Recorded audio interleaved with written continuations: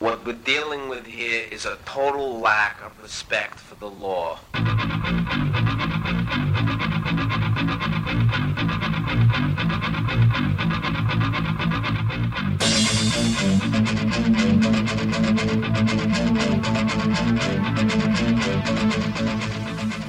You're listening to Done by Law, brought to you by the Federation of Community Legal Centres.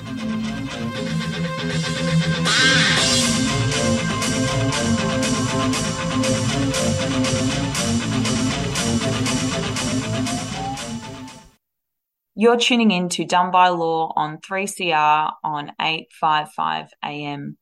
Before we start tonight's program, we'd like to acknowledge the Wurundjeri people of the Kulin Nation as the traditional and rightful custodians of the land we're broadcasting from. We pay our respects to elders and acknowledge that this land was stolen and never ceded, always was and always will be Aboriginal land. So it's 6 p.m. on the 16th of August, and we're your hosts, Indy and Jeremy. Jeremy, tell us a little bit about what we'll be talking about tonight and who we'll be hearing from. Thanks, Indy. Tonight we're going to be talking about young people and the criminal justice system, and in particular we're going to be talking about mandatory sentencing. So that refers to either sentences of imprisonment or sentences which require a suspension of a license, and the impacts that they have on young people in particular. And I'm very excited to be joined by our two guests tonight. We've got Tim. Tim Hutton is the managing criminal lawyer at Youth Law. Tim recently moved into this role, having previously been in the role of outreach lawyer at Youth Law, and prior to that, Tim worked as a criminal lawyer at Victoria Legal Aid. Also joining us is Angus. So Angus Woodward is the Program Manager of the Criminal Law and Youth Law Clinics at the West Justice Community Legal Centre. He's an accredited criminal law specialist and has been working in criminal and youth law for over 6 years in the western suburbs of Melbourne. I guess to start off with, for our listeners, if you could tell us about the type of clients that you work with, Angus, and what kind of things you assist them with. Yeah, sure. So West Justice, we support people that fall into our catchment, obviously. So those are people that live in Wyndham, Maribyrnong or Hobson's Bay.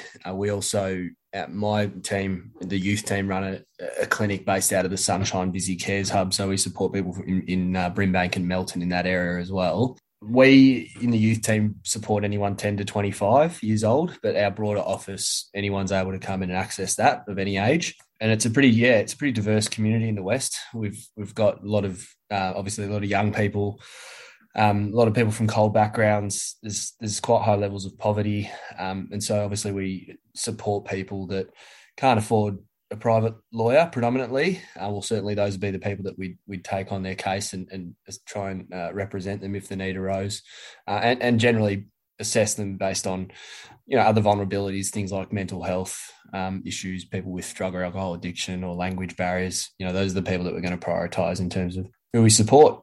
And Tim, you're from a Youth Law, which is a youth-based organisation. Can you talk a little bit about not only what you do in your particular role, but what your organisation tries to achieve with working with young people?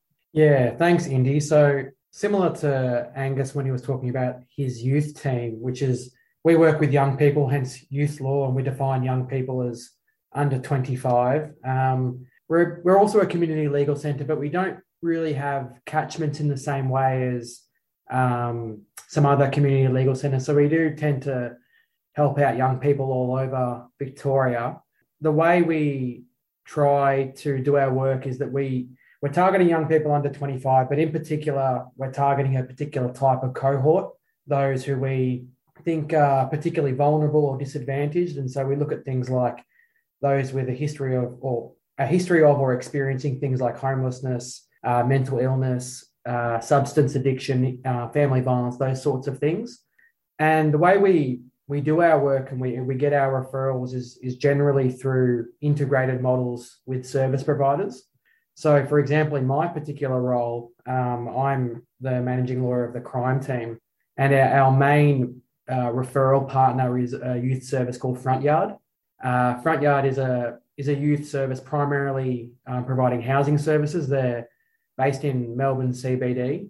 They provide some other services as well, but primarily housing. And we have a afternoon clinic Tuesdays and Thursday afternoons at Front Yard. So the idea is we actually go and sit on site there and work alongside the workers at that service and try to meet young people in a place that they're familiar with and they're comfortable with. And so that's how we tend to target that very vulnerable cohort. And I guess what we try to achieve on a more broader level is that working with young people of this nature, very vulnerable, very disadvantaged, coming into the criminal justice system often, for the first time or with minimal prior, stuff like that, usually their involvement is very much linked to their circumstances. Someone who's experiencing the type of things I've just mentioned, often their life is in such chaos it can contribute to them acting out. And we find that if we can help them in their journey of rehabilitation and getting services involved, whether it's housing, mental health, AOD services, getting those things involved and getting them on a different trajectory, that can make a huge difference to their life. Ross House has community meeting rooms available for hire at subsidised rates. Perfect for small meetings, student study groups, Zoom conferencing and seminars. Facilities include free Wi-Fi, display screens for presentations, projector and sound system, and a Zoom conferencing system. HEPA filter units have been placed in every meeting room. You can book and pay via their website, rosshouse.org.au, or contact reception during office hours on 9650 1599. Ross House is a 3CR supporter.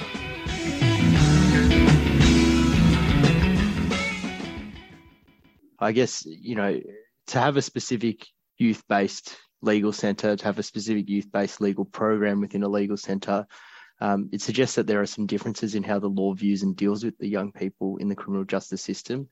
And it also sounds like a lot of your work involves a lot of referrals. Can you speak to that?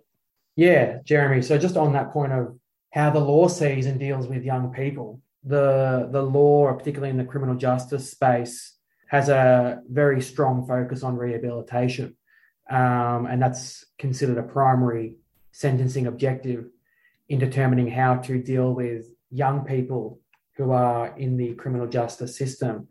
So I guess, like I said before, that is not only really important for us in trying to turn their life around, but also in trying to put them in a position where the court, for example, will see that efforts at rehabilitation are being made and give the court comfort and an assurance that perhaps they can bring a therapeutic approach to their sentencing outcome and the punishment that the person will receive in court.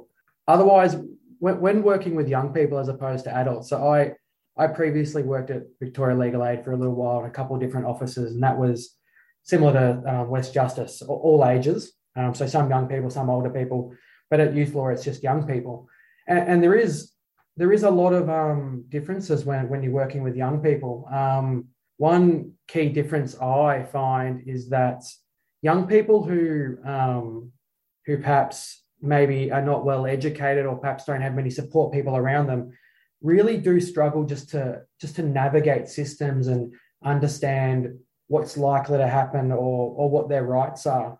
And so it's really important not only to advocate for them, but just to educate young people around not just what they've maybe come to you for, the specific legal issue they've come to you for, but educate them around other things. And like you said, referrals, referring them to other services that might be able to help them as well. Because education and informing young people of their rights is really important to, I suppose, ensuring that they have less negative involvement with authorities or the criminal justice system going forward. Yeah, I think Tim's covered it really, really well. Like a couple of things I'd add, just, the starting point is that you can't expect a young person, particularly a child, to access legal services in the same way that you can an adult. And that's something that's been obvious to us at West Justice for a long time. And we've tried in some pretty creative ways, I think, to respond to that and to be more accessible.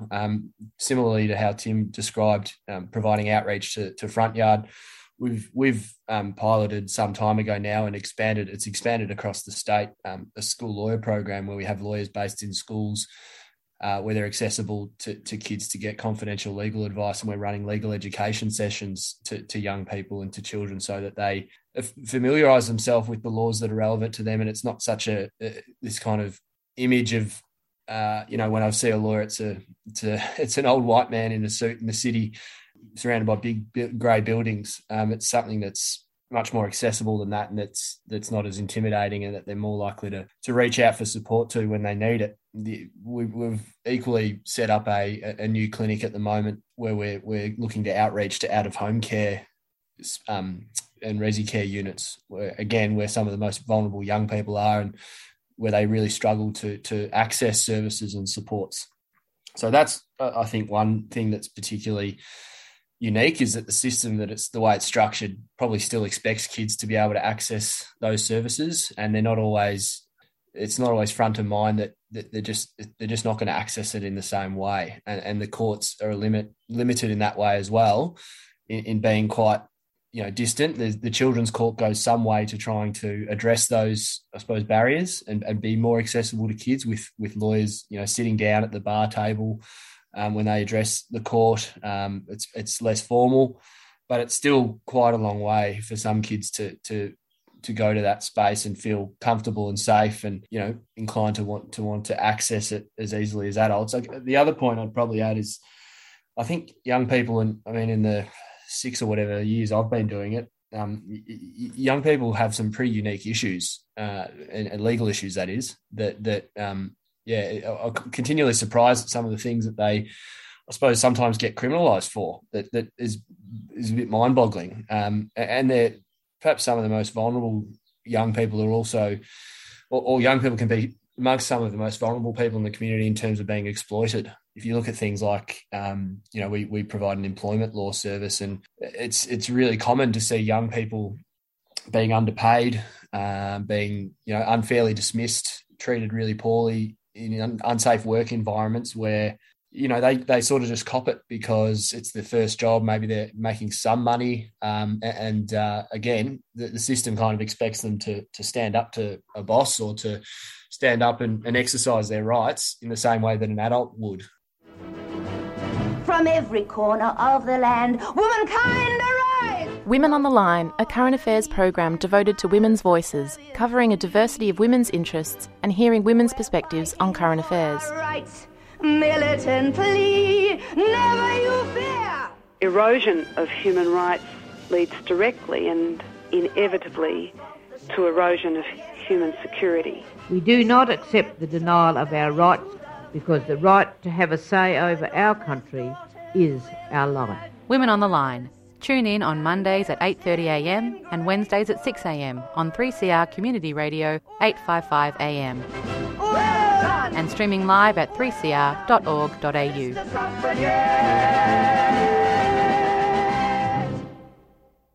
Yeah, it's the school lawyer programs and also youth lawyers going into outreach is such an important service, right? It allows young people to feel safe in accessing legal services, and that is something that, particularly if they feel marginalised already in their community or they feel unfairly targeted by police or by their bosses at work, this is a place where they feel like they can get access to legal services and understand what's going on and have a relationship with a lawyer. So, yeah, I think that's really fantastic work. Could I jump in there, Indy? Yeah, of course. Just on that point, I should have said this before, but obviously one of the key benefits, as Angus has touched on in the way we run our integrated service is around perhaps young people who don't know the system that well might be a little bit intimidated or a little bit unsure about anyone who's involved in the system, including criminal justice lawyers. And so I guess, like you're saying, seeing them when we've got these clinics set up at services that they're comfortable and feel safe in, seeing them in that environment can, I guess, hopefully help them to trust us and to feel comfortable that we're on their side and that we're working for them. And also seeing them alongside their worker. So often what we'll do is we'll have a sit down initial chat with their ongoing housing worker, and they'll introduce us as the lawyer. And I think that introduction and that sense of working as a team will just bolster, I guess, the rapport that you can build and work in that way with the young people. And it also creates this environment that there are people working in the system for them. I think a lot of young people, when they get involved with the criminal justice system, feel like there's a lot of things working against them, and having a youth lawyer who is well acquainted with their supports, knows their school, knows their life, and some of the things that they're going through means that people are actually on their team. And a lot of young people having exposure to these systems may not feel that. Let's move to the mandatory sentencing scheme now. Angus, can you talk a little bit about, or what's your views on the mandatory sentencing scheme? And do you have any sort of examples of how these laws can affect your clients?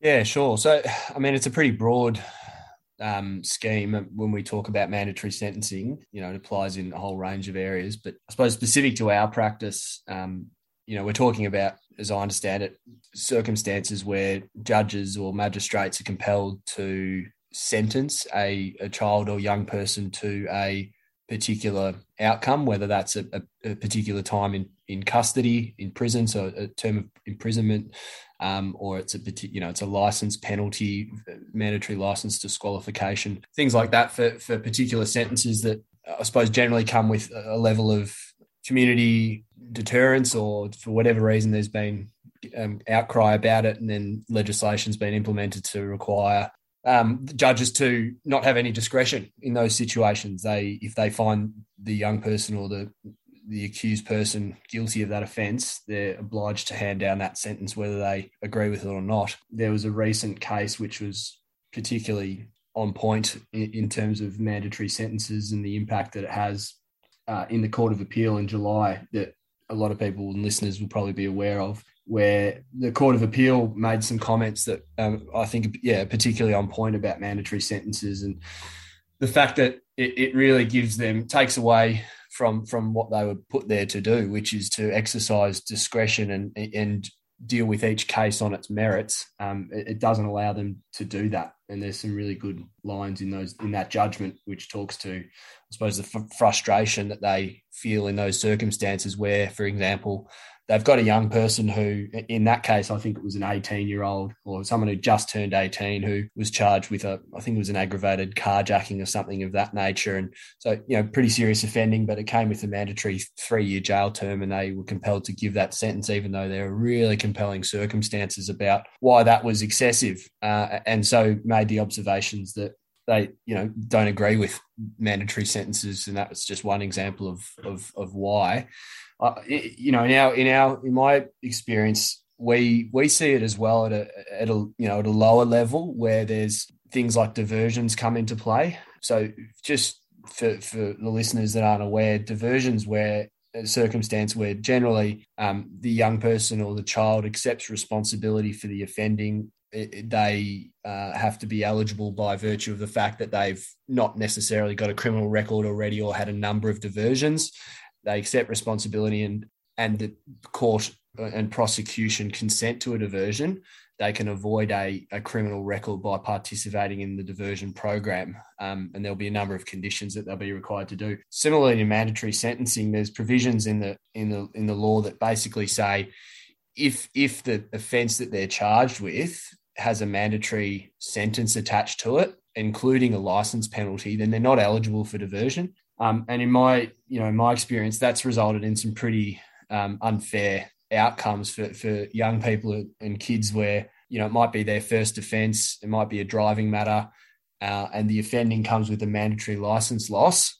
They're then not eligible for a diversion when on every other front, they would really benefit from that scheme and getting an opportunity to accept responsibility and do some programs or work with the diversion coordinator, but they're just not eligible. So that's something that we see pretty regularly occur, and it can be very frustrating just to have that mandatory sentencing scheme undermine diversion, which is set up to focus on rehabilitation and not lumping young people and children with the stigma of a record. If you or someone you care for is struggling with a mental illness or other disability and you need someone to talk to, you can call the Wellways Helpline. Wellways Helpline is a volunteer support and referral service that provides information to people experiencing mental health issues or other disabilities, as well as their family, friends and carers.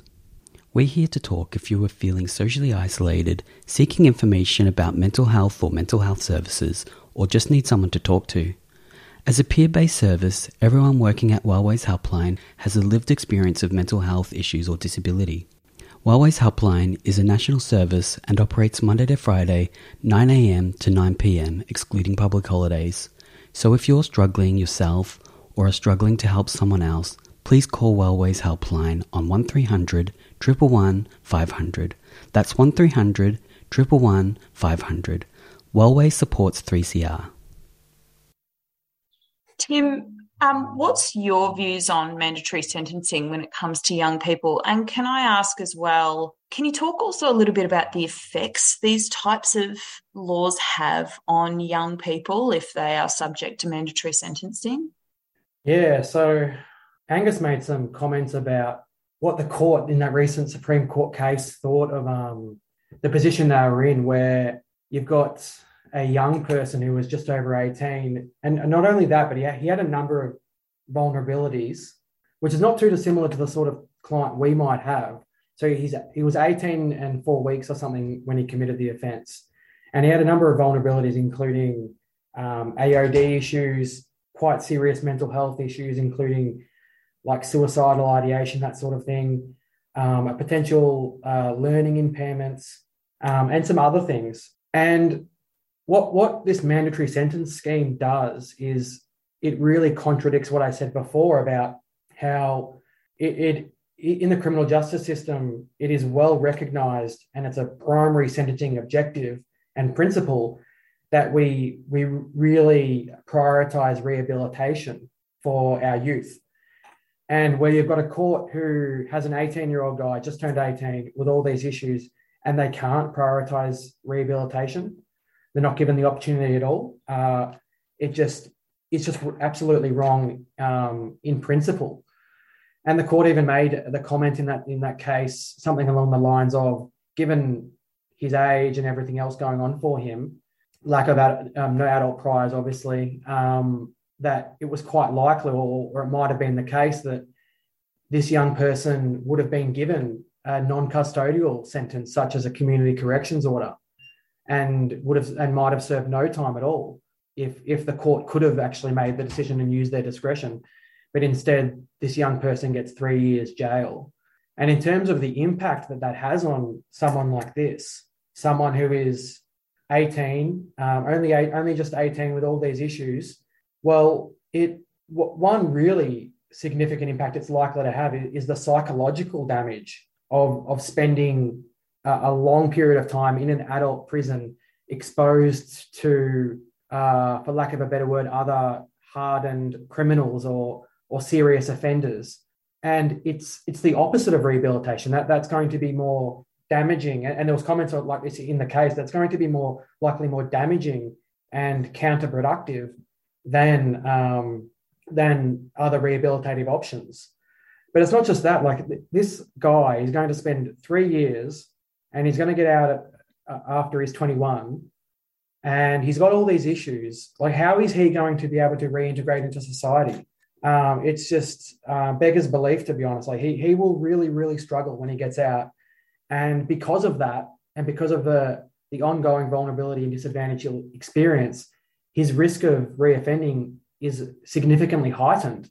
Whereas if he was given the opportunity at a therapeutic non-custodial order, he might be able to rehabilitate. And actually, the research shows that our young people have a special or a greater ability to rehabilitate than older people. And so if given that opportunity, he might be able to rehabilitate and avoid any further involvement in the criminal justice system. But he's not given that opportunity, and what he is given is going to set him up for failure, very likely. Hopefully not, of course, but might likely set him up for failure in the future.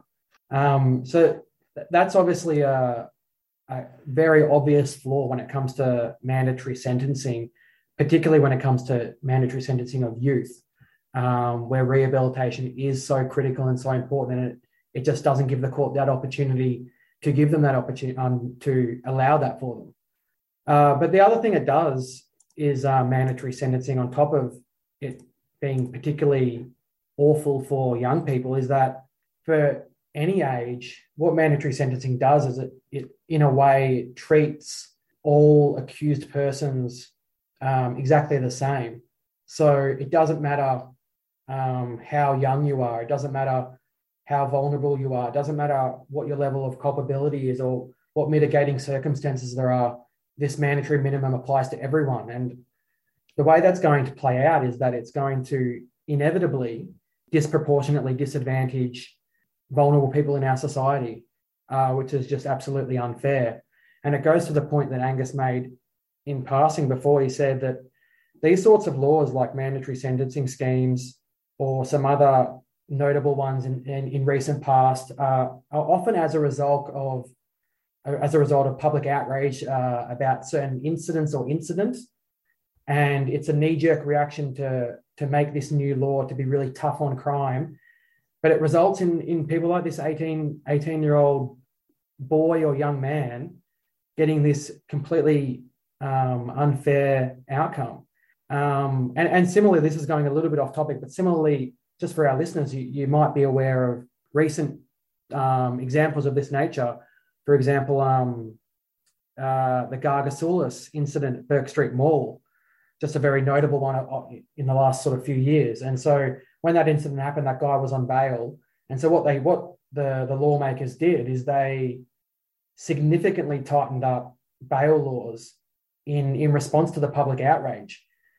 And the issue with that is the same as the issue with this, which is that now what's happening is that young people, vulnerable people are much more likely to be locked up in prison and not granted bail because the bail laws are so tough. And what we find is, again, it's disproportionately disadvantaging the most vulnerable people in our society. And that's why, as I said in this case, there was a call for law reform with these sort of schemes and others. And if I could also make another comment about other mandatory sentencing schemes, such as that which Angus touched on about even mandatory license losses. Obviously, it's way less severe than a mandatory prison sentence, but there are a number of offences that we have, driving offences, where there's a minimum license loss or disqualification that the court must give. So if it's drink driving, dangerous driving, drug driving, whatever it is, there's a minimum license loss attached. And the same thing is seen here, which is that any mandatory minimum, whether it's jail or otherwise, is disproportionately disadvantaging the most vulnerable, because someone who is incredibly vulnerable and maybe if they lose their license, they'll lose their job. And if they lose their job, they might not have the supports in place, they might not have the financial backing, and they might lose their housing and they might become homeless or whatever. Those that are more vulnerable are going to struggle more with a mandatory license loss, just like those that are more vulnerable will struggle more with jail time. And these laws inevitably and clearly do have that impact. And that's why, we're strong advocates for reform to those laws. And in the past, Youth Law have actually made submissions on reform, but obviously there's still quite a way to go.